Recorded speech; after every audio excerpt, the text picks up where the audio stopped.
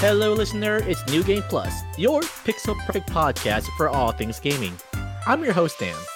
And your co-host, Antonio. Guys, we have one hell of an episode. You may notice it's a little longer than usual, but there's a good reason for that because, when we last left off with our friend Shaun Bloom, he mentioned a guy named Jake Kazdal who went on to find 17-bit games and talked about you should really try getting him on the show, and lo and behold, we did. Yeah. It was just that easy, apparently. Yeah. Again, like recently, it really has just been a chain of, what if we just ask them to come on the podcast? And it's just been okay, sure. So yeah, today we got to talk to both Shaun and Jake, talk to them about not only their time at Nintendo Gameplay Counselors, but really got to talk about Jake's journey from being a video game fan to starting his own development company in Japan. You do not want to miss this episode. And you know what? I don't want to even keep on talking. Let's just get to the interview, guys. Exactly. We got some names to talk to. Hey guys, once again, I would love to welcome Shaun Bloom back to the show. He's here with his friend and person he was plugging last time he was on, Jake Kazdal, the former Sega developer and the founder and CEO of 17-Bit Games. Correct, yeah. And you guys are both here because Shaun was just talking about all sorts of stuff about what you guys, all the little shenanigans you got into back in your days as gameplay counselors. Yeah. So what? I couldn't believe it. Do you remember the first time I met you? Yeah, totally. This is just great. Let's start with that. Yeah. Literally, they sat him on the phones with me. And I was just I just finished training. There's a picture of me in that in the show that you're in. There's one moment of me in my training disc. Yeah, I didn't know that. That's awesome.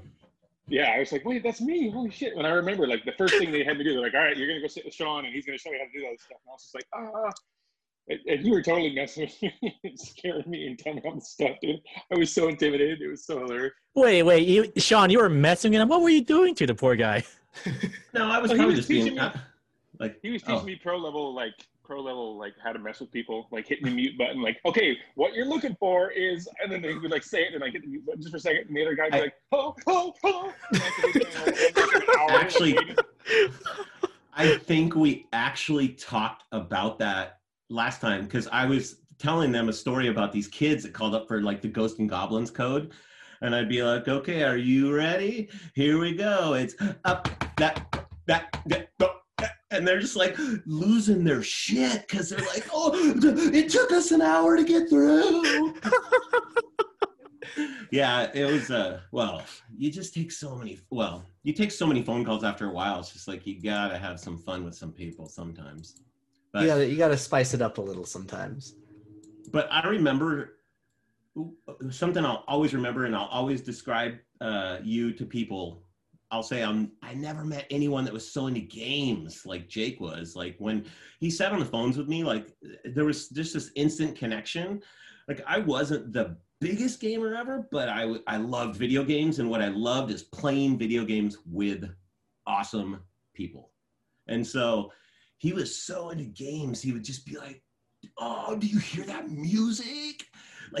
Oh, look what they did here, and I was just like, man, this is so much better playing with someone that's so into it, because it makes you just respect everything that much more, and when we played Resident Evil at that the original one on PlayStation.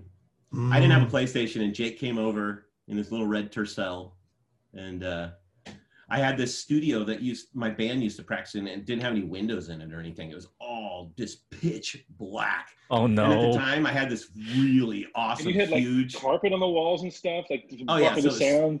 It's this murder closet. Yeah. Oh no! Oh man, yeah, scary stuff. Candy at the door, puppy dogs. Come on inside. Anyways, he brought it over, and we fired it up, and at the time I had this huge 32-inch square screen TV. It was amazing. But we fired it up, and I just remember you kept backing up into the corner more and more, and I was just like, man, this game is freaky. It was Like intense, it was. man. It was super intense. I mean, imagine when a dog's like whose finally. blood is this? Do you remember the audio from that game? Oh, that audio was beautiful. We actually had an episode where we showcased like quote unquote bad voice acting, and that was one of our key features there. Oh, that game? That was like, early on in the 3D games, and like, the production quality was through the roof compared to a lot of other stuff at the time. That zombie, when you first come out of that corner, he's looking at you, and I was just like, dude, I don't know if I have. When he looks up because he's chewing, and you're just like, yeah. And you get the close up. Mm-hmm. Yeah, and I've always been such a like game controls guy. Like I love games that let me just completely forget about everything else and be like literally 1-to-1, like no barriers, no rough edges. And Resident Evil is very much not that kind of game, right? It's like it's designed to make you feel uncomfortable, and you're not really in control. And these things are chasing you. You're like trying to turn left, and he's turning right. Like the camera switches when you're not ready for it, and you're just like, ah! I couldn't handle it, man. I was like, yeah. I think Shaun, I gave the control to you, but pretty much you played, and I just watched. I was just like, oh God, I hate this. Yeah, and then I was freaked out. That game was just like intense. Mm-hmm. I love that game. So Jake, I want to ask you. Oh, sorry. Go ahead. So we talked to Shaun about his experience in getting into Nintendo gameplay counseling. Let's talk about yours. How did you kind of get into the job, and what were some of your experiences? So one of my best friends growing up lived across the street from me, Theron Benson. We did everything together, and one day his older sister came home. She's like, "Oh yeah, I got a job," and blah blah blah. Like, I got a job at Nintendo, and I was like, just like Shaun's reaction. I was like, like record store. I was like, what? She's like, yeah, Nintendo's just, like 10 minutes from here. You didn't know that? I'm like, no. And there's jobs there? She's like, yeah. So she was a consumer service, which is basically like, my AV cables aren't working out, or my machine won't turn on. So like the kind of less glamorous side of the customer service experience. But I don't remember if I heard that from her. It must have been from her though. But she's like, yeah, there's like game counselors too, and people play games and stuff. I was just like, what are you talking about? Like, I had just turned 16. I didn't even have my driver's license yet, and I made my friend drive me down there and like figure it all out. And I think you got hired straight on as a full-time employee, right? Like you were like an NOA employee. We were What's all funny is I didn't have my driver's license either because I had gotten it taken away, but I had to have a friend drive me to Nintendo. So the representation of me running down in a cartoon and busting through the doors should have been me on the back of a Honda Shadow. But anyhow, go ahead. Sorry. I just thought that was funny. I got driven to work for a long time. They directed me to this temp agency. I think it was called Volt up the street. And I went in there like, yep. And the same thing. They had like little tasks, and you had to like kind of answer all the questions and stuff. And I kind of winged it. I knew a lot of it because it was mostly first party stuff. It was like, Zelda and Mario and stuff like that. You're telling me you did what Shaun did and wore sunglasses with the answers in front of it? I had never heard that story before. That was amazing. Yeah. Well, what was your reaction when you heard that story? I was just laughing. Like I live in Kyoto, and my good friends Dylan Cuthbert and Giles Goddard were also in the 6th episode of that thing. So I was like, yeah, I got to watch this game show. I love all this stuff. I had no idea that this whole Nintendo thing was going on with Shaun or anything. I turned it on, and he just popped up. I was like, dude, how amazing is this? Whoa, he grew his mullets. my whole Nintendo experience was like really shaped around like being thrown in with Shaun at the beginning, and just kind of like, I looked up to him. I was like, oh my God, he knows so much what he's doing. And I was like, I'm so scared. Like I remember when was it a week or 2 weeks that I was like shattering with you? And then they take you off and they're like, all right, you're on your own now. I'm like, oh God, like I'm adrift in the sea of like, I don't know, it's like a legend of, like, was it Ultima, the Legend of Scheherazade, like all these weird, obtuse games, and like people have these hard questions. You're just like, hold on 1 second, sir. I didn't run over, grab an expert. I don't know what I'm talking about. That whole thing blew me away. Like, it's just such a blast of the past. And it was funny because when they were doing the video and they were walking around showing the different people, I'm like, I remember him. Oh, there's Llewellyn. Like, I remember him. And then like I saw myself, I was like, okay, this is weird. And like no one believes it's me. Like everyone's like, that's not you. Like, I was 16 years old, but it was a long time ago. I look different. Yeah, we all looked a little different back then. I remember you went to the Nintendo World Tour thing.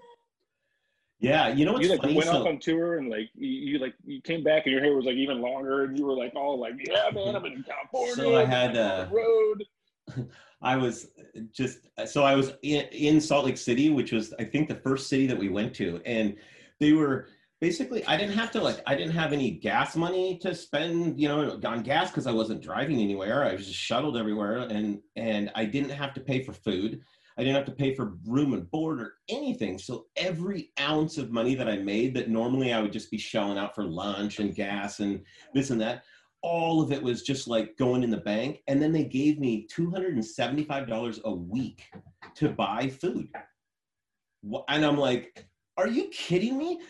$50 and I'm eating like a king for a week at Taco Bell just down the street from Nintendo.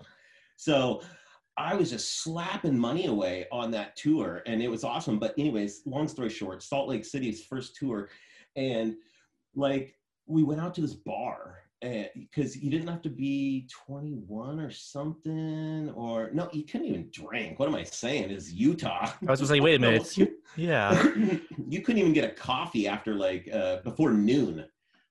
But anyways, we were here, and some gals came up from a hair salon, I guess, and they were like, I still had like my mullet, and they were just starting to do like hair weaving on people, and they were like, hey, your hair is so perfect because you have like just like the perfect amount of hair to weave in.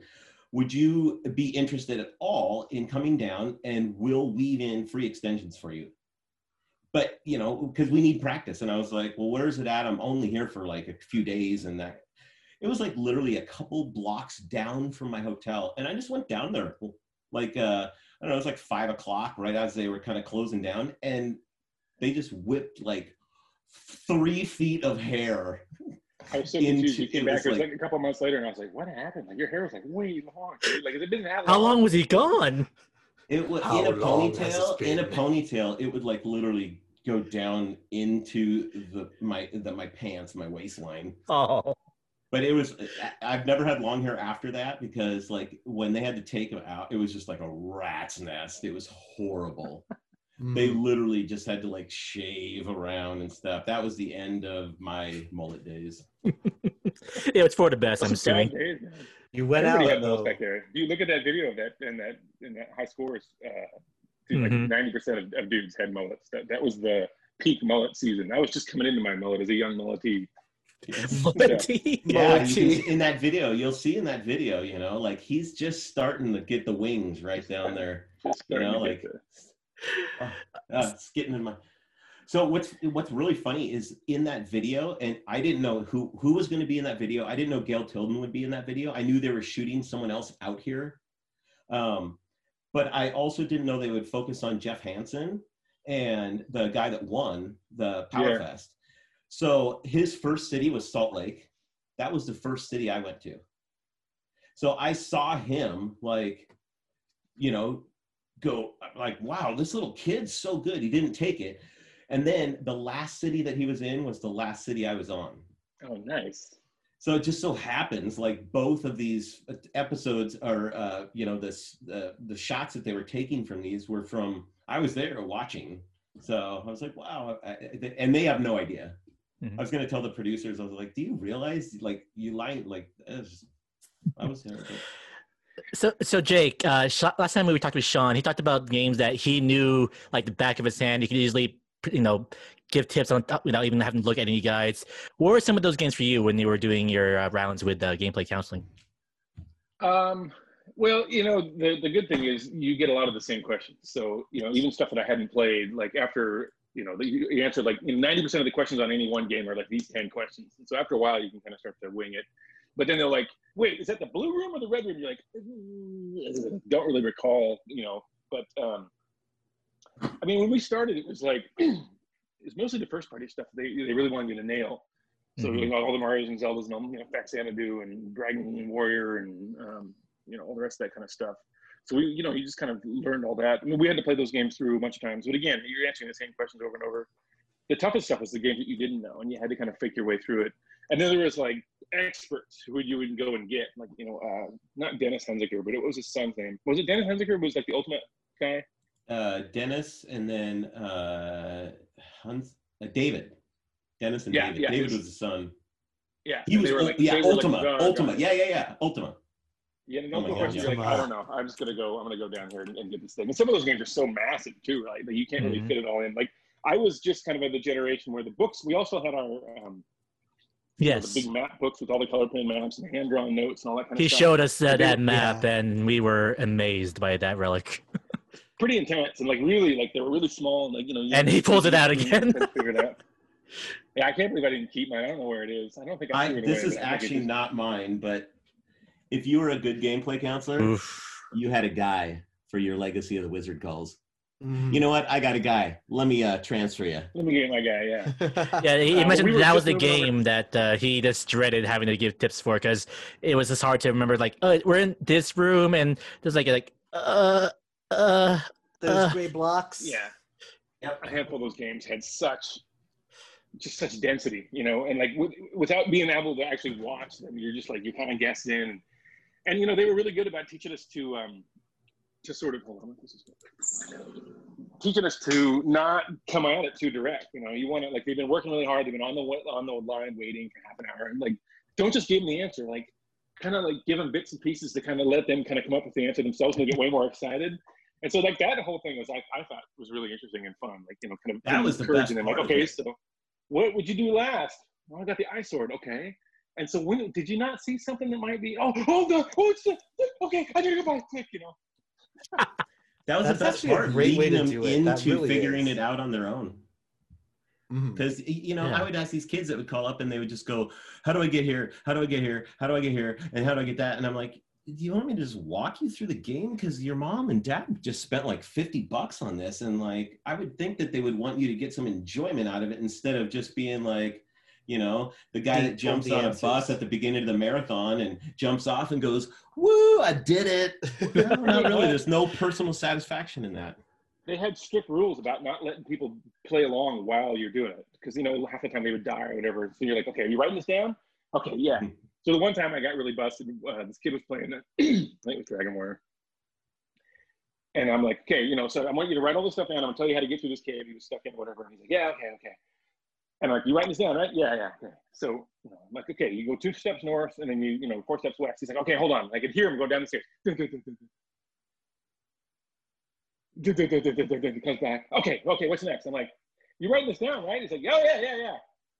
This goes on for like half an hour. And like every couple moves, he runs off and he's gone for like a minute and he comes back and I'm like, dude. And at some point he comes back and he's just like, I died. Can you start over? I'm just like, dude. And I hung up. I was You so grew up on him. Yeah. And Oh. Tim Walker was my lead at the time. He came over. He's like, dude, because they would listen in. You would get monitored. They would listen in, and like once a week, they would listen for 10 minutes of your calls, whatever. And you would get regular reviews and stuff like that. And I took the job really seriously, and I was, I tried to be the best I could. But once in a while, like, you just get pushed too far. And so this kid that just hung up on him, and he's like, you can never do that. I'm like, I know, but like he broke all the rules. And I asked him how many times. He's like, I know. I listened to the whole call. He was totally wrong, but you fucked up. And I'm like, I'm a bad man. What was there a game he dreaded getting calls for? Yeah, Magic Scheherazade. The Mighty Bomberman was tough. There was the not Scheherazade. What's the one with the? It was on the show with like the 1,000 little rooms. Oh, That's Legacy of the Secret Wizard. Castle. Legacy of the Wizard. That was the Yeah. one, dude. Because there was just no without actually. Just, That's my number taking one. That game down 1,000 times. Like, yeah, I was just like out of my league. it seems like that was like a common thread among everyone who worked here. It's like, oh no, it's a Legacy of the Wizard call. Like, Yeah. If you were was there smart- any one person that was like Legacy of the Wizards? Like, I got you. I got this. I don't remember the person's name, but there was a couple people that there was always a couple people that knew those games inside and out. But if you were smart, you would have learned. Like if you loved that game more than anything, you would have just learned that game inside and out, and then just been like the resident expert that just took transfers all day, and you're just like, boom, do this, do that as you're playing your game, doing whatever you want, because it's just second nature. That was like linked to the past with me at one point. It was just like I could be asleep and answer any question. And I was just like, just give me all those all day. What was yours, Jake? I think the Zelda stuff, Zelda 1 was good. The Rumble, Rumble, Rumble. What else makes that sound? Oh, he's hungry. Like, yeah. God, I don't remember. It's been so goddamn long now. I do You remember being like so. I learned to multitask doing that job. Like, you'd be like playing a game that you gave everybody an NES advantage to be like playing some game, talking to some kid on the call, and like muting your thing every 30 seconds and talking to your friend who's on break and he's at your desk too. And so you're like, you just learn to kind of like process all this data and kind of like boom, boom, boom, boom. And every once in a while you'd screw up and like think you hit the mute button but you didn't, and like you'd be backwards. Basically you'd be talking to your friend when you think you're talking to the kid. So that led to all kind of hijinks. And I would have an earphone with music in one ear while I was doing it for the most part. Was that okay? Or was that something you had to hide? Well, that was something I did after I'd been doing it for years. But in the end, I would literally be playing a game on the little like 13-inch monitor, kind of looking at your computer sometimes. You're playing your game. And then someone's literally at your desk going, hey, yeah, pasta pronto, Mario, like get out there. And you're just like, yeah, okay, boop, boop, boop, jamming out to a song. I cannot do that now. I'm trying to like have music on in another room while I'm doing this. And it's like, what's going on? Back then I could just I was chewing gum and tying shoes and playing games all at the same time. It was great, man. I mean, I was 16 when I got that job, and I didn't have a lot of money, and I was living at home. I had a beater car that was paid for, and the money was pretty good. I was like $8.50, $8.50 an hour, something like that. It was like 1989, and I had I imagine that's really good. Yeah, no responsibilities, and then they had this giant library of games, and like we really encourage you to play at least 2 games a week for free from this library. I was like, okay, just taking them home, playing through everything. Well, wasn't that a dream though? They encouraged you to play the games in the library. Man, look, Mom, I'm supposed to for work. Get off my back. You want me to have play this games job? At your desk too. So yeah, I mean, it was just game, and that sort of led to my whole thing. I remember that guy Llewellyn had a Dragon Warrior poster at his desk, and it wasn't one of the ones from like Nintendo Power or whatever. And I was like, "Where'd you get that?" He's like, "Dude, NX is right down the street." I'm like, "NX is down the street? Are you kidding me?" So I went down there one day. I think I got my Super Famicom right when they came out in Japan. I spent my Christmas bonus from Nintendo America to buy like a $600 imported Super Famicom, and I got ActRaiser like a week after or something like that. I think it was like Gradius. So I just want to point this out for our listeners. This is NX before they merged with Square. Oh yeah, a long time before that. This is man, the SNES days. And so ActRaiser, the SNES wasn't coming out in the States for a while, and they kept insisting. Remember this, Shaun? Super Nintendo or the Super Famicom is not coming out in North America. We're happy with the 8-bit machine. It's got a huge install base. We have no plans to sort of migrate this, and like you knew it was coming, but we weren't allowed to talk about it on the phone. People would call like, "When's the Super Nintendo coming to America?" We're like, "Oh, it's not currently planned. Sorry."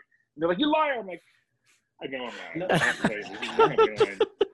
So wait, I didn't know that was a thing. So back in the day when Super Famicom first came out in Japan, there was no official plans to bring it here to the U.S.? Well, they were afraid it was going to crater sales for the NES, and they had a while to kind of ramp up and get it all prepped and stuff like that. So they were like, "Yeah, tell everybody." And they didn't even tell us. They're like, "We have no plans." So when people ask, this is the line you give them.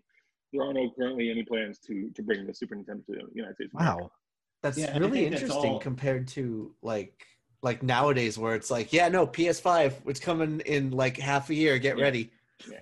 Well, I think at the time, the Nintendo was the first, Atari 2600 was a pretty well-known system in the homes, but the NES was something that took over everything to the point especially after the crash. We had conversations at work and meetings where they were like, if someone calls up and they're referring to something that's not a Nintendo as a Nintendo, you need to correct them, because when I ask for something to blow my nose, I'll say, "Give me a Kleenex," even though it's not a Kleenex. Yeah. It's a tissue. But the brand got overcome, and so I think to answer the question, it was a whole new thing. Like all of a sudden they're like, "Oh my God, this rocket ship of money and games is just going. And all of a sudden they're like, "Why do we want to screw this up right now? Like, we don't know what's going to happen, let's just keep this rocket ship going." And then enter Sega. And all of a sudden it's like, wow, Golden Axe is pretty sweet. Mm-hmm. So Shaun teased this story like last episode, where you guys were caught buying a Genesis. Was that? Can we elaborate on that? Do you remember that? I remember bits and pieces. I think you remember better than I do. Well, we were working, I think it was on a weekend, and we went down to Fred Meyer's on 148th. You had a Genesis. You brought it over to my house, and I was just like, oh, I gotta have this 16-bit. Oh. So I go, dude, let's go get me a Genesis. And do you remember that? We went down there, and Dane Emerson was standing right behind us. He goes, what did he say? So getting a Genesis, huh? And like we turn around, that jolt of like, oh. I was just like petrified with fear, and we're looking at each other, and he goes, "It's okay, I have one." So Dan had been he'd been one of the two. He'd been like the good cop. Him and Gar Lindstrom, when I interviewed there, they were like the good cop, bad cop guys. It sort of really like I was so scared. It was like my first real job interview, and he was being like nice and friendly, and then Gar was kind of being the big scary guy. And Dane turns out his cousin worked in video games at my first real production job, Dominic Meister. And Dominic's been one of my best friends for years now. And I was like, this is so weird. Like, Dane is your cousin? Like, this is like this big guardian sort of entry barrier guy in my mind's eye. So he's grown on and done his own. How did a bad cop work when they were being interviewed for a Nintendo? I'm curious now.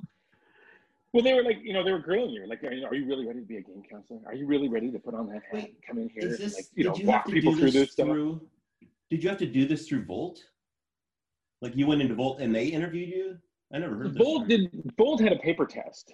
It was just like a quick paper test. And then I went in and, like in the lunchroom there, in the cafe, I remember sitting down at one of those little tables with both those guys, and they both kind of just grilled me before I got the actual position. No way. Huh. I just passed the test, like I think you saw it. I did really good on it. We had just switched over to do that. They were hiring full time, and then I think they got to a point where they're like, okay, we need to hire a temp agency to sort of like weed out people, and they can kind of like deal with a bunch of that details. And so you came in as a temp, and then you would get hired on as a full time employee. Like I think like maybe 5 months later, something like that. I got hired on as a full NOA employee with my actual badge and stuff like that. Before that, you just had like a temp card, and you weren't like really in the system so much. I think I went straight full time then. I think you did, yeah. So I think the takeaway from that is if Shaun was the one to do that, they would have checked the sunglasses. Mm-hmm. Tell us about Zelda. Hold on. Yeah, going down to NX, asking. I was stuck in Accenture, and it was all in Japanese. I didn't read any Japanese, and I was like, someone there is gonna have an answer. And so I met this guy, Rob Gerald, and he was the single game counselor there. They had one game counselor for the whole thing, and there was only about 5 employees in NX America at the time. It was like, the accountant, the president, sort of production manager. And so I was like, oh God, I want to work here so bad, because the boss was Japanese, and they had all like Famitsu magazine, like a bunch of Japanese stuff around the office. I was like, oh my God, this is so cool. So I went back in and asked for a job like every couple months for like a year and a half, maybe even longer than that. And were you still working for Nintendo at the time? I was, and then I think after I quit Nintendo, even I was going down there and trying to get a job there. And then one day, finally, I went in there, and he's like, dude, I got bumped up to like junior producer, and we're doing some internal development. It's like, so we do need someone to replace me as a game counselor. I was like, oh. So I took that job, and I was there for about over a year or two. And so that was super cool. It was totally different than working at Nintendo, because it was such a small operation. I was like, I had my own little office, and I was just sitting back there by myself playing games. I had no one to go ask. I mean, Rob knew every single game backwards and forwards, but he was like busy a lot of times. So I'd have to be like, Dragon Warrior 3, how do you beat the last boss? Like, I don't remember at all. I was like, okay, come in. But yeah, that sort of led to a bunch of stuff. I was also working at IREM, was also in the area. So I was doing playtesting at IREM, playtesting like arcade games and stuff they wanted to bring over. Yeah, Nintendo was like a big deal back then, that whole area. And then our roommate, Rob's old roommate, I moved in with Rob. His old roommate was working at Square, which is also down the street. And we were doing like illegal ROM swaps, because you would like download the ROMs of the latest English versions of the games overnight to these little ROM cards.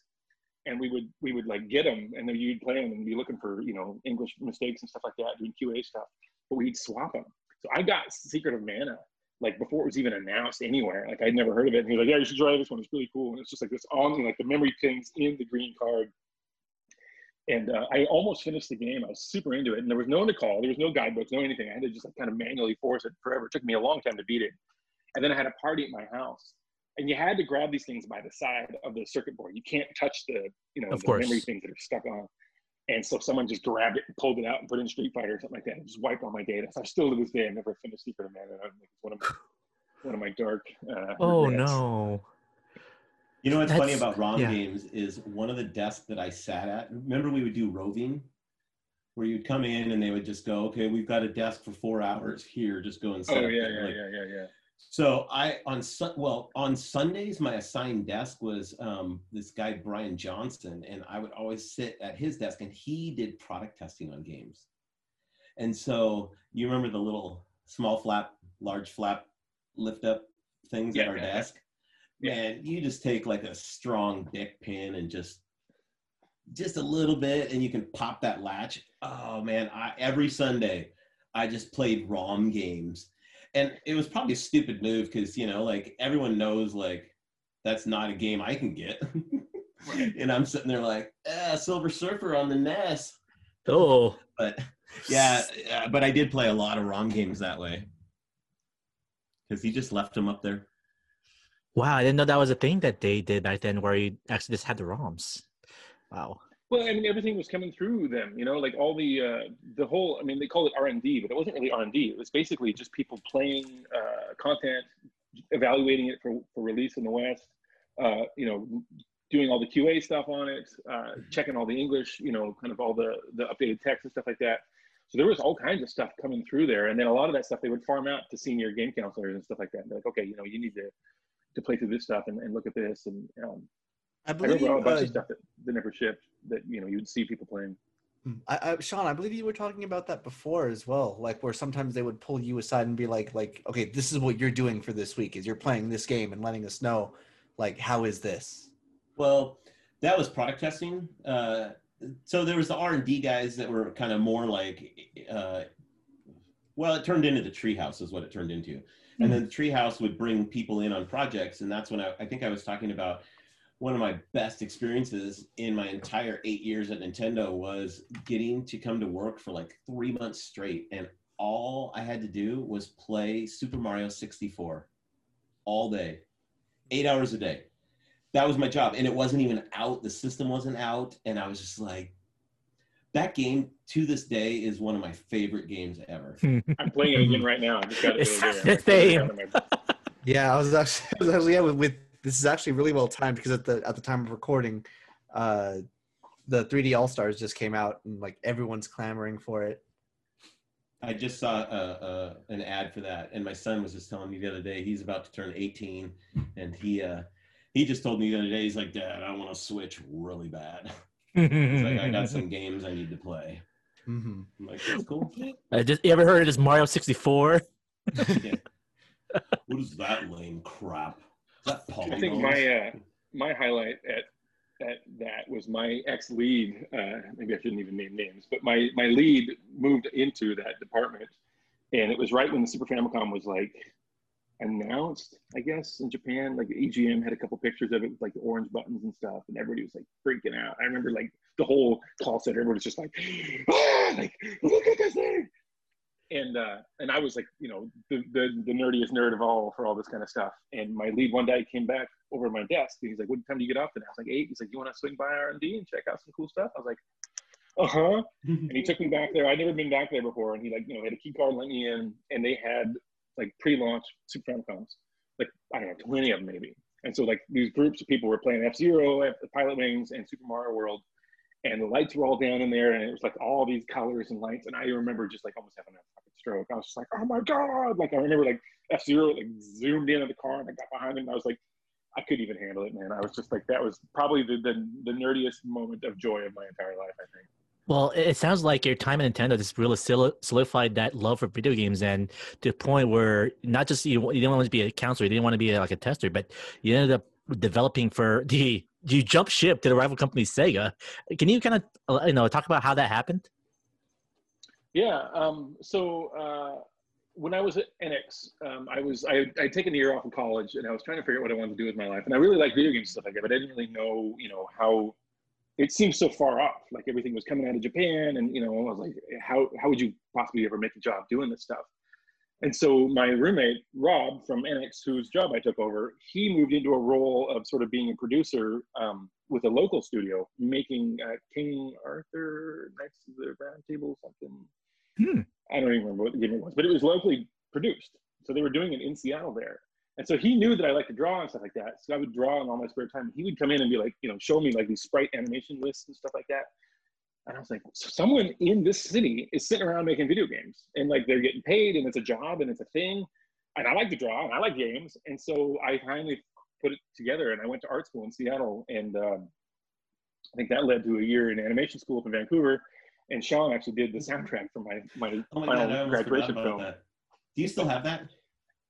I'm sure I do somewhere. I think I have a I have got to see that tape somewhere. I need to watch it too. I'll have to have it like digitized and moved over, but I still have it somewhere.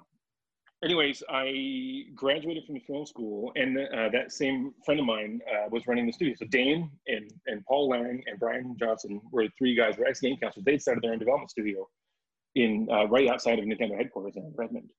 And so they took me on, and I was working there, and they were kind of between contracts, and it was a really scrappy crew, and it was a great time. And it was like super fraternity, like just like dirty pizza boxes and beer cans and shit. But it was like, I was like, yes, man, this is so awesome. We would play games, playing Doom. I think the Quake demo came out during that time, and they like shut everything down. But then Rob had moved from Enix, because the Enix kind of closed down or changed their gears. I think it was maybe when they merged, I don't remember. But he got a job at this big corporate studio down the street called Boss Game Studios, which was like a big, heavily funded by IT money, sort of big proper studio with, 50, 60 employees or something like that. And so I got a job there, and that was like a real production job. So I was there for a couple of years. I worked on Spider and on Twisted. I came and met you there a couple times for lunch. Yeah, I remember. And so I had gone to college in Japan for a semester in the spring of '93, and I think right after that's when I got the job at NX. So I knew I liked Japan, and I could speak a little bit of Japanese by then, and I was like super into all this kind of stuff. And I had gone back a couple times to visit, and so I had all these toys at my desk. I had like Sega, like Street Fighter, like Virtual Fighter dolls and Street Fighter dolls, and like all these, and Yoshi's Island, like Japanese stuffed animals, and like all this kind of stuff at my desk. And this one day, this guy came in who was teaching us the new version of Alias Power Animator. So he would sit down for like an hour or two with each artist and kind of walk them through some of the new features and stuff like that. So he sits down with me and he's like, "Wow, you got a lot of Sega toys here." And I was like, "Yeah, dude, I love Sega. I love games. I love arcade games." He's like, "Yeah, I used to work at Sega in Japan." I was like, "What?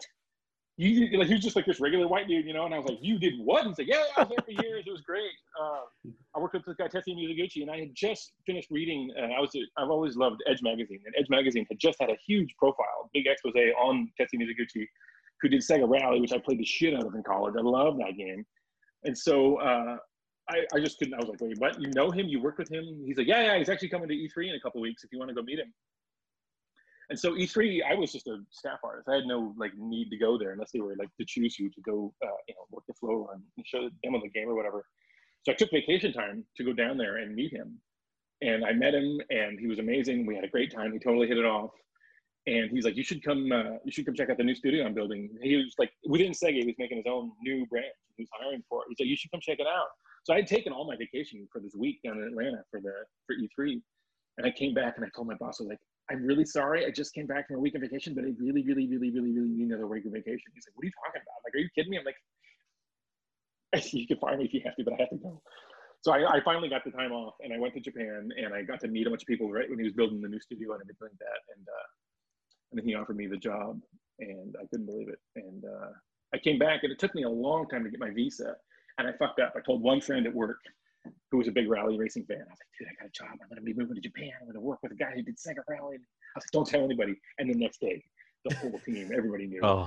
And my boss called me, and he's like, "Hey, I heard you got a job at Sega Japan." I was like, "Hey, but it's not soon. It's going to be a while. So like, don't worry about it." He's like, "Yeah, but you're done here." And I was like, "Oh, yeah, like you're incredibly fired. Yeah, you're out of here." So I was just like, fuck. I was like out of my butt. I didn't have a job, and I didn't know when I was leaving, so I didn't really get another job because I thought it might be like a month or two. It turned up into like being 6 months, so that was a long, brutal haul. But yeah, I got to go to Sega, and I had a great time. It was, some of the best time in my life. And worked on Space Channel 5 and Res, and a bunch of other weird Wow. kind of prototype things that never shipped. And I just had an amazing time. And that's when I really decided I wanted to stay there longer. But the team that I was on kind of fell apart. Sonic team basically took over our group, and I've never been a Sonic fan. I didn't want to work on Sonic the Hedgehog, so I went back to art school again in LA, and then moved on to EA Los Angeles, was there for a while, and then back up to Seattle where I was the art director at Zombie, and that's when I decided to make my own company. Because I wanted to go back to Japan. I've been trying to get jobs back at Japanese studios, but the pay was low, the hours were long, you didn't have a lot of creative control, and I was like, I kind of want to do things my own way at this point, and so I decided to make my own studio and just move over here. So That's how 17-bit games got start. Yeah. Man. And how did you get that? And how did you manage to locate in Japan? Like, obviously you were in the States when you had the idea. So how did that come about? So my wife is Japanese. We met when I was working at Sega. We went back to the States for 11 years. And then, like I said, I always wanted to go back. As soon as, once I came back to the States, I was like, dude, you fucked up. Like, I'm super bored here. Like, Japan is like this, heroin addiction. It's like all the weirdness and all the fun, cool stuff. Like, you just, it's really hard to get over it once you sort of got that in your blood. Antonio's been there. He can attest to that. Can confirm. Yeah. I want to go back. So I was as bad as anybody. I was really miserable. So I was just like, how do I do this? How do I do this? And so my wife is from Tokyo, and she hates the big city. It's like super crowded and intense. And I loved it. I thought Tokyo was fantastic, but it's not easy to live there. It's very demanding. It's kind of like living in Manhattan or something. It's very it's got its own rules. So she's like, nope, I'm never going back there. And she wanted to move out in the middle of nowhere in the countryside. And I was like, I can't. I love visiting the countryside, but I can't live out there. Like I need that rush. And so we finally visited Kyoto, and Kyoto turned out to be like perfect. It's like big city, but it's also right next to the country. Like it's a lot cheaper. It's a lot easier to get around. You don't need to take the train, ride your bike. And then Nintendo's here. And so, I got a chance to meet all these cool, old school Nintendo guys and kind of start to hang out with these guys and just totally fanboy out and nerd out. Did you ever meet Miyamoto? So I haven't met Miyamoto, but I'm friends with Aonuma-san. I've been out with him many times. Sakamoto-san, the Metroid producer, is a super cool guy. We go out with him sometimes. Yeah, I mean, a bunch of these dudes, they're still just, doing their jobs and doing their thing. But yeah, going out with Miyamoto is my dream someday. I mean, after all this shit goes away. I mean, Shaun had nothing but nice things to say about you when you mentioned 70-bit games. And I actually, it took me a while to remember the name. Like, why is it saying similar? And you mentioned Galaxy, like, oh, I really liked that game. That was like that old school anime, like, oh, that's them. So, man, it's really amazing that it's so amazing. Like this time Nintendo kind of connects so many big names in the industry. And at the time, it was for a lot of people, it was just people playing games and advising people on it. It's weird how that had a ripple effect. Well, I think a lot of people got really, inspired by that. A lot of people moved on into games or jobs in games and production and stuff like that. But it was just a really special time. I mean, it was a really cool moment in gaming history, and those people were all there for the right reason. I mean, look, yeah, it was just like an after-school job for a lot of high schoolers, but it ended up being just like what's a cooler job than that? Like, can you think of anything that would be a better job than, oh yeah, I get paid to play video games and I get to play cool stuff before it comes out, and my job is literally sitting around. I mean, Shaun has said this multiple times. It's a rock star job, It is. It was awesome. Mm-hmm. Yeah. People still don't believe it. I tell my Japanese friends here, because they always had guidebooks here. Japan always was like, you could go anywhere and just get like a guidebook that was like a little book that kind of took you through the whole game. We didn't really have much of that. Like Nintendo Power started doing some of those, and it became a thing. But early on, it just wasn't a thing. So I tell my friends, I was like, yeah, my job was literally to play games and then teach people how to play the games. And they would call Nintendo headquarters literally and ask for a professional to walk them through how to play this game. And they're just like, that doesn't even make any sense, because they didn't ever have anything like that out here. It was always just the books and stuff like that. Shaun, you were about to say something? Oh, I was just going to say, I remember kind of getting back into some games where I actually got stuck. And I'm like, wait, what do I do? The gameplay counselors are gone. And I'm like, I guess we'll just go on the internet now and YouTube it, And so what's funny is I'm watching YouTube videos going, just let me ask the question. Have to watch the whole battle tank sequence to see where I turned wrong on Battlefield 4. I'm like, but That's what my son's growing up with, you know? He's just got his iPod there and he's, okay, now I need to do this. But, you know, my son and I had so much fun playing Skulls of the Shogun. Yes. Very nice. Because it's, you know, it doesn't matter how old you are, like how, you don't have to be like the most skilled controller operator, you know? You just have to have a mind, you know? And, oh God, that was such a great game to play with him. Such a Thanks, great man. game. It was such a great game to make. And before I had the AI, because the AI was, took a while to get it all tuned and ready. So before that, I would just fight against my wife, and we would play every night and have these intense, like hardcore battles. I was like, okay, this is something, man. This is really fun. Like it's engaging. And she's not like a huge gamer at all, but she got really good at it. So we'd have these really intense kind of back and forth battles. So it's like, okay, this is gonna work. You have to plan. Like there is a lot of planning that goes into that game, but in a way, it's simple planning. But it's it's meant to be light. I loved the quick turn-based strategy games, and I've always kind of bounced off the really dense, thick PC-centric ones. To me, it was all about Advance Wars, and the more I was playing Advance Wars, the more I was playing like the short mini, like the little tiny maps, and it's just like super intense right from the get-go. It's just like this back and forth kind of thing, and I was just like, okay, there's a real beautiful kind of quick, fast-paced strategy thing that I'm super into here, and like, how can we take that to the next notch? Anthony, you have any questions? No. Honestly, you kind of fielded all the questions that I had about like the background with how did his time with Sega get started and everything. Come back to me like and ask a question for you, and I'll try and come up with one.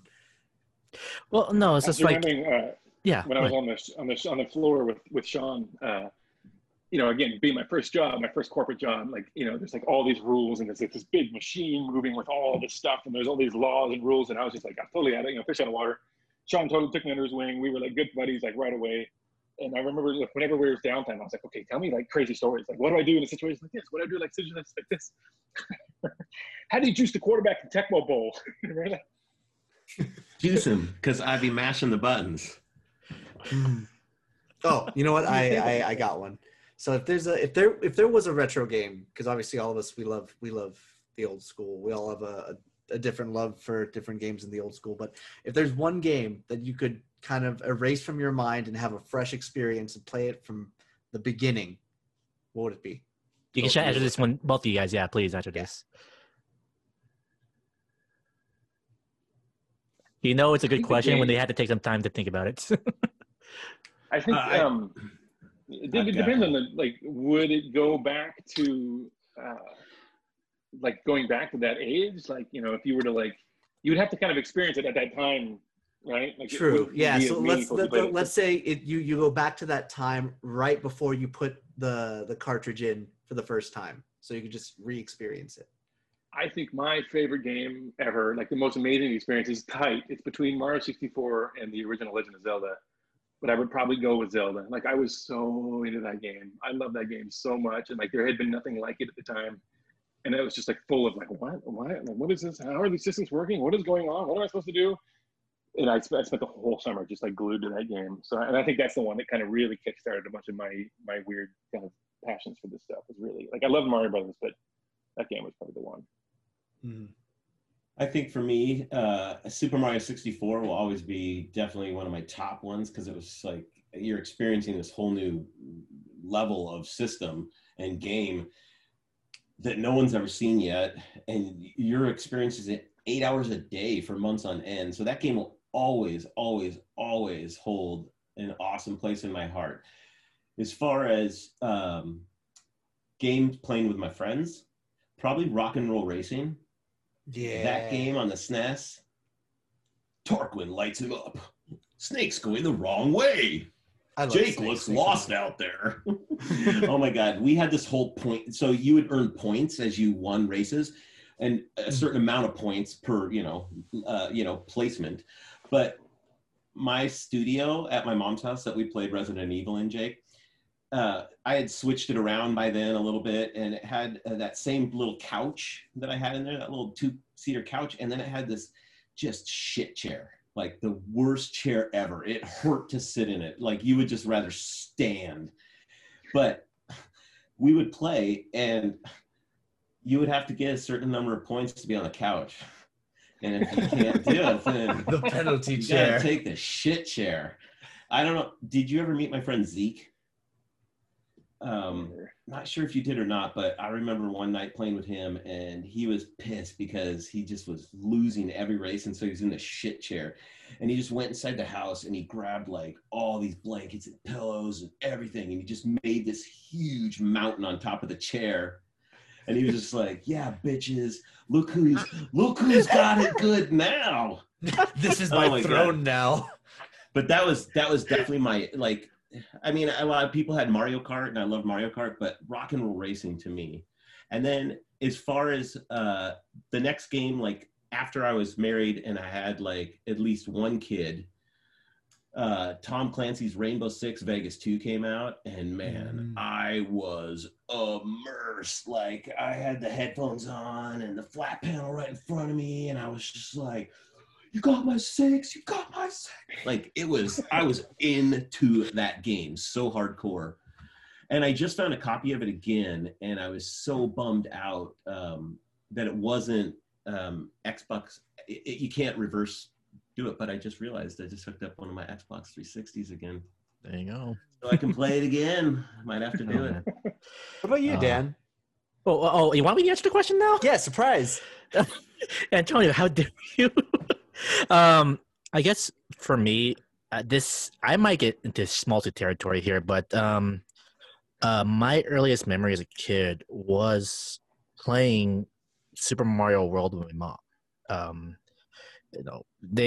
I remember her playing the game. She would actually call her sister, who lived on the other side of the country, Washington D.C. at the time, so they can swap tips and tricks. And I would remember my dad like coming home from work and going like, "You're still playing the game?" and crying whenever my mom died, because I remember always getting freaked out when Mario died. For some reason, the face always scared the hell out of me. And I say this every time, but she hates me saying this, but it's also how I learned my first curse words at like 3 years old. I'm surprised so glad we invested in that system. Yeah, I'm surprised it was not my first word, actually. But I guess for me, like just going back to that feeling and just like, I don't know, that's probably something I would love to relive no matter what, no matter how old I get. And I'm sorry I had to go over this multi-answer, but that was like the first thing that came to mind. Mm-hmm. That's what you No, got. It's funny, I'm I playing told Super a Mario story 64 on again that. now. What's that? I'm playing Super Mario 64 again now on the Switch, and I imported the N64, and I imported my Super Famicom too. So I only ever played Super Mario World in Japanese, and then I played Super Mario 64 in Japanese, and I didn't speak, barely any Japanese. I certainly couldn't read it.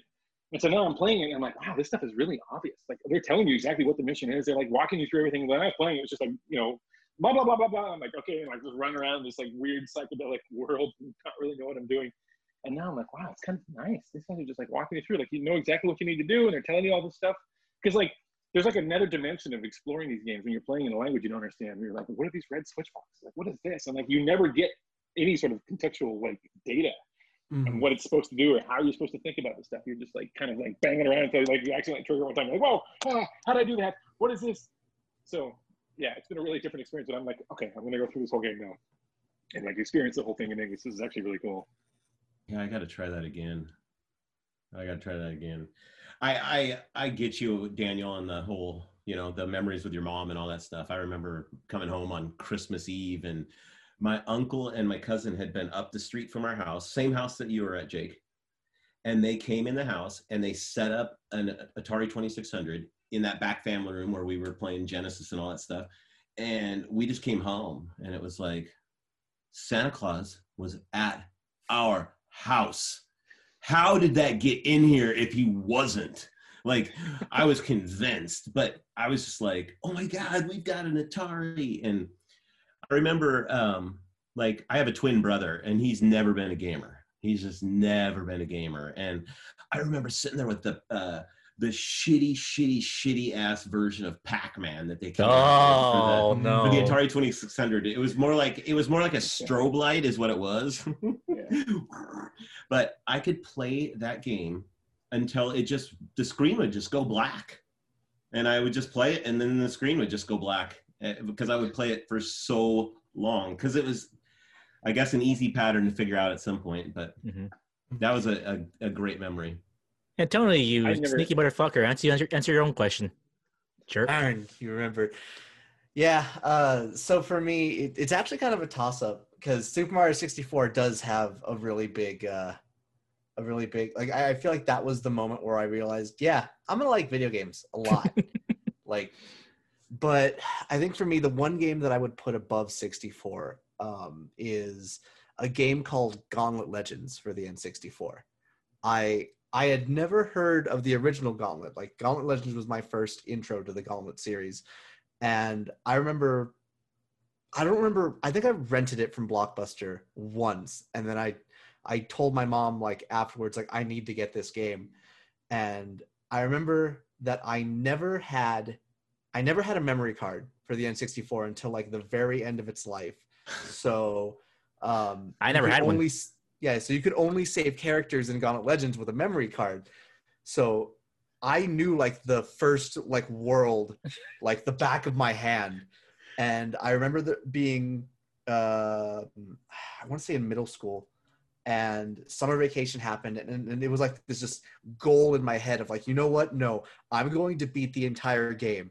So for like an entire week straight, I left my N64 on constantly and just played through the entire game. And I was so happy that I managed to do it.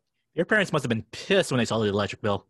A little bit, but I mean, I won the game, so. Oh, that makes it all worth it. Ooh, I You saved could the have just bought me a realm. memory So. card. This is on you, okay? This is on you. We did that with a Atari 2600 slot machine. My brother and I were just racking up money big time before school one day, and we're just like, we're not letting this bank go.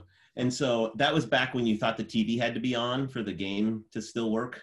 And so we just left the TV on and the game system on, everything fired up. And like, my mom was just like, why would you leave it on all day? Like, that's when, you know, TV could burn down the house and the neighborhood and probably cancer fumes everywhere in the house. And yeah, it was. My mom was looking at, we were cleaning up something. I think we were moving somewhere. And she found this whole thing of pictures. And she's like, look at what you did. And I looked at it was like 2 rolls of developed pictures, all of the ending screens of Super Mario World in Japanese. I finished it the first time. I was so excited. I literally was just like taking pictures of all the menu, like all the credits and shit. I was just like, you wasted so much film. That's so cool, all blurry and fucked up. And I'm like, wow. It's kind of beautiful in its own way, but it's also kind of a hot mess. So.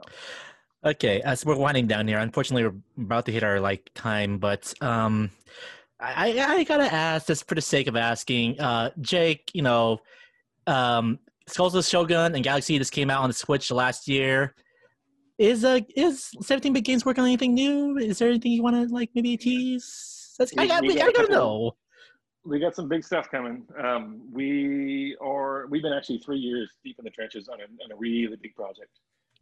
It's been so big. It's like by far the biggest thing we've ever done. Probably too big, but it's coming together, and you can expect to hear more probably this year. Lord knows we need some good news this year. So early next year, yeah. Tell me about it.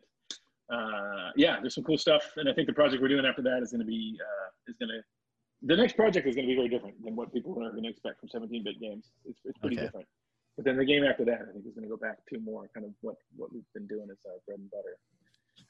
Yeah, it's a big deal, and I'd like to talk about it more now, but we're sort of waiting until we can kind of get all our ducks in a row. We'd love to have you on again to talk about it. So, last thing I want to ask is like, you know, looking back on your time at Nintendo, what are some of like your biggest takeaways from it? That like those lessons that you learned that will stick with you for the rest of your life.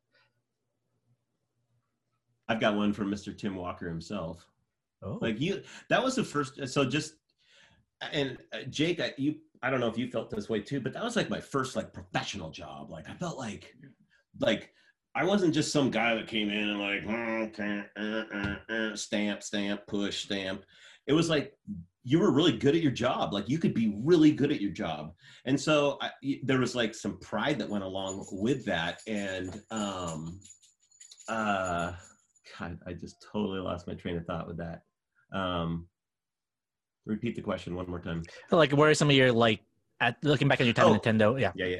Okay, so because it was such a more of a professional job and not like just asking if they need more fries with that or whatever, you kind of like hopefully respected your leads and your managers, you know, and like one of the ones that I had the most respect for was Tim Walker. Like he was just a really honest guy with you. Like he didn't sugarcoat stuff with you, but he also was not an asshole at all.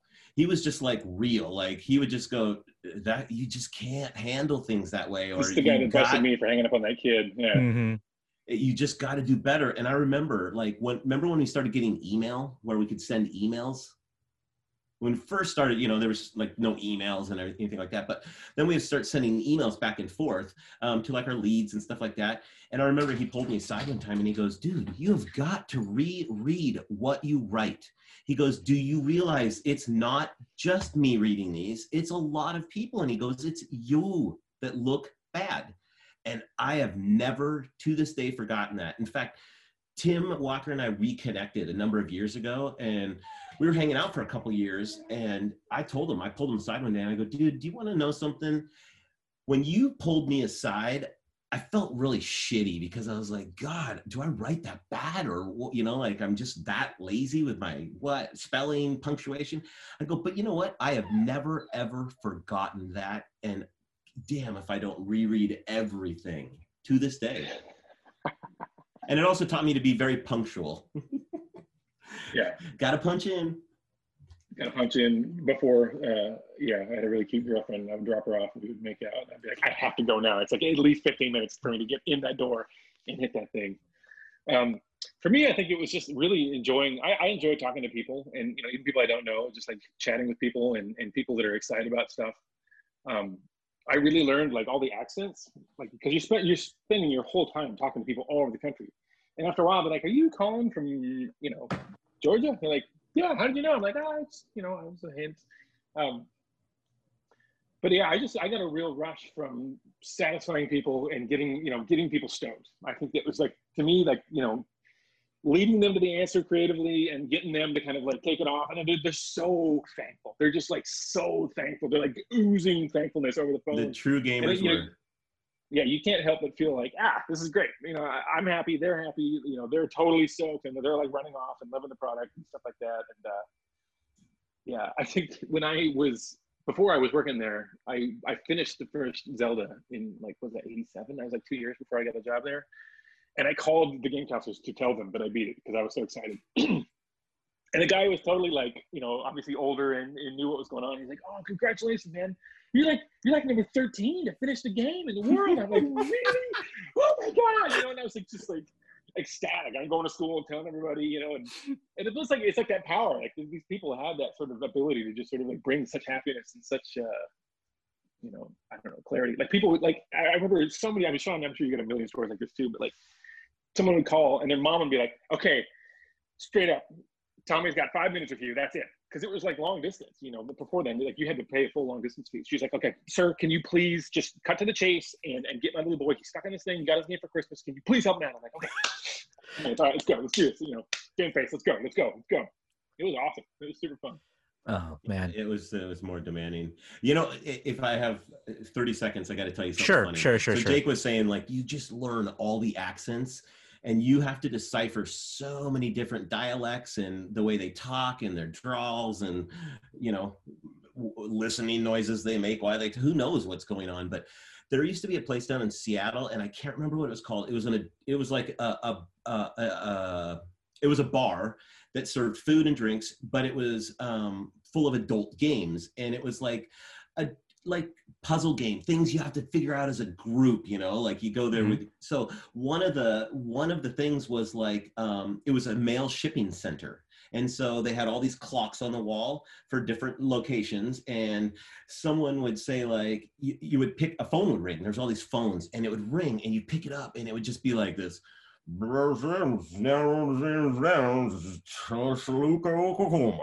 And you're like, oh. And the idea was you got to line up all the things for each of the phone calls and get it right. And my girlfriend went, her mom went, her mom's boyfriend went, and I'm like, what what is like, is this hard? And they go, you can't understand anything they say. Dude, I just picked those up and I was like, boop, boop, boop, boop, boop, dun, dun, dun, dun, dun. They're like, how did you do that? And I'm like, do you have any idea how many people I talk to every week, and every one is different?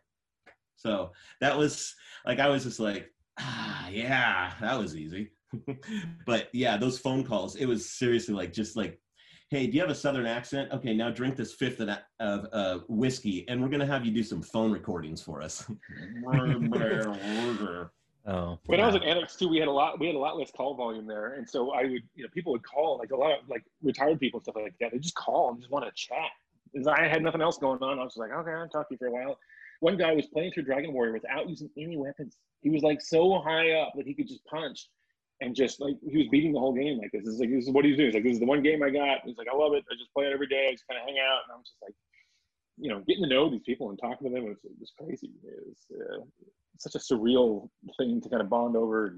I don't know, a lot of fun. But yeah, it was a great job. I'm sad that profession no longer exists. It's just a weird thing. Well, it exists, but now it's like literally independent. If you talk to any streamer, it's basically what we do. So, so Jake, where can our listeners find more of your work? Please, this is the plug segment of the podcast. So please plug anything you want to plug. I'm probably most active on Twitter, JKOOZA, Jakuza, and 17-bit also at 17_BIT. We've been pretty quiet because we've been kind of heads down in the trenches for a while, but like I said, we're about to kind of go crazy and kind of really start talking about everything and being a lot more active on that account. So by all means. But yeah, if you like, life in Japan, I take a lot of pictures and I go a lot of weird places, and I love just posting this stuff. So come check it out. And Shaun? I have really nothing to plug other than use Smartsheet. It's an awesome product. You can also find him as well. Be sure to check out High Scores. Yeah, that's what I should be plugging. Yes, please check out High Score. Thanks for everyone that's watching it, and yeah, it was a lot of fun to do. But you can't believe how big the smile was on my face when I saw you pop up in the thing. I was like, what? I just thought for sure you would have probably seen it, but if you're on Twitter more than Facebook. I'm never on Twitter, so you probably just missed it. But yeah, I've been getting these random people just out of the blue, like 3 a.m. I'll just get a message, dude, what? You're on my TV. Smile like this big. I was like, I can't believe this is so perfect. Like the whole story of the whole Into Nintendo. I was like, and Shaun is hosting it. Like, what are the fucking odds? This is crazy. Well, this literally was like a full circle moment for me, because after meeting someone that I still to this day was never more into games than this guy, Jake, I got to go down to his game studio a number of summers ago, probably 6-7 years ago, and I got to product test his second game before it was out. I remember just fucking bombs, and you were like, dude, look how he's using these bombs. We need to change this. I'm like, I'm just mashing buttons right now because we just had like 3 or 4 beers at Evans or Earl's. Yeah, with Scott Evanson. Well, I haven't seen him in a while either. That's great. Yeah, we had a guys, this has been a fantastic time. Honestly, we could have done this for another 2 hours for all we know. But no, I'm glad I was able to reunite you guys. I don't know if this is the first time you guys have talked in a long time. I don't know. But yeah, face to face, virus face to face. But again, thank you guys so much for your time, and we hope to hear from you guys very soon again in the future. Yeah. Thanks, Daniel. Thanks for having us. Thanks, Antonio. It was great. I had a really good time. You. Good to talk to all you guys. Jake, good to see you again, buddy. You too. I'll catch up with you. Again soon. All right. Goodbye, everyone. Once again, we cannot thank Jake and Shaun enough for taking the time to talk to us. It was one hell of a conversation. It could have gone much longer. We love to have them on again. You could feel near the end there that it's like, oh God, it's been an hour. We actually have to wrap this up. Oh God. Yeah, I don't pay for Zoom Up Plus, so I only have a limited time. Mm-hmm. But yeah, so please check out their stuff. As you guys heard, expect some stuff from 17-bit games. You heard it here first. This is the Adverse Scoop. Yeah, we got the scoop. We got a scoop. So obviously, not that they're gone. Why don't we go ahead and plug our own social? So where can people hear from you, Antonio? You guys can find me streaming at Twitch at twitch.tv/AKL Trifecta. You can also find my social medias at Facebook and Twitter. Also, AKL Trifecta. And you can find myself on Twitch at twitch.tv/theperpetualplayer1 and on Twitter at perpetualplayer. And if you want to talk to us also, you can hit up the official show Twitter at NG Plus Podcast or email us ngpluspodcast@gmail.com. Guys, we cannot thank you enough for listening to us, for having us be a part of your commutes. If you like what we do, please leave us a rating, a comment, subscribe on Spotify, Stitcher, Apple Podcasts, Amazon Music. We're now on that. Yeah.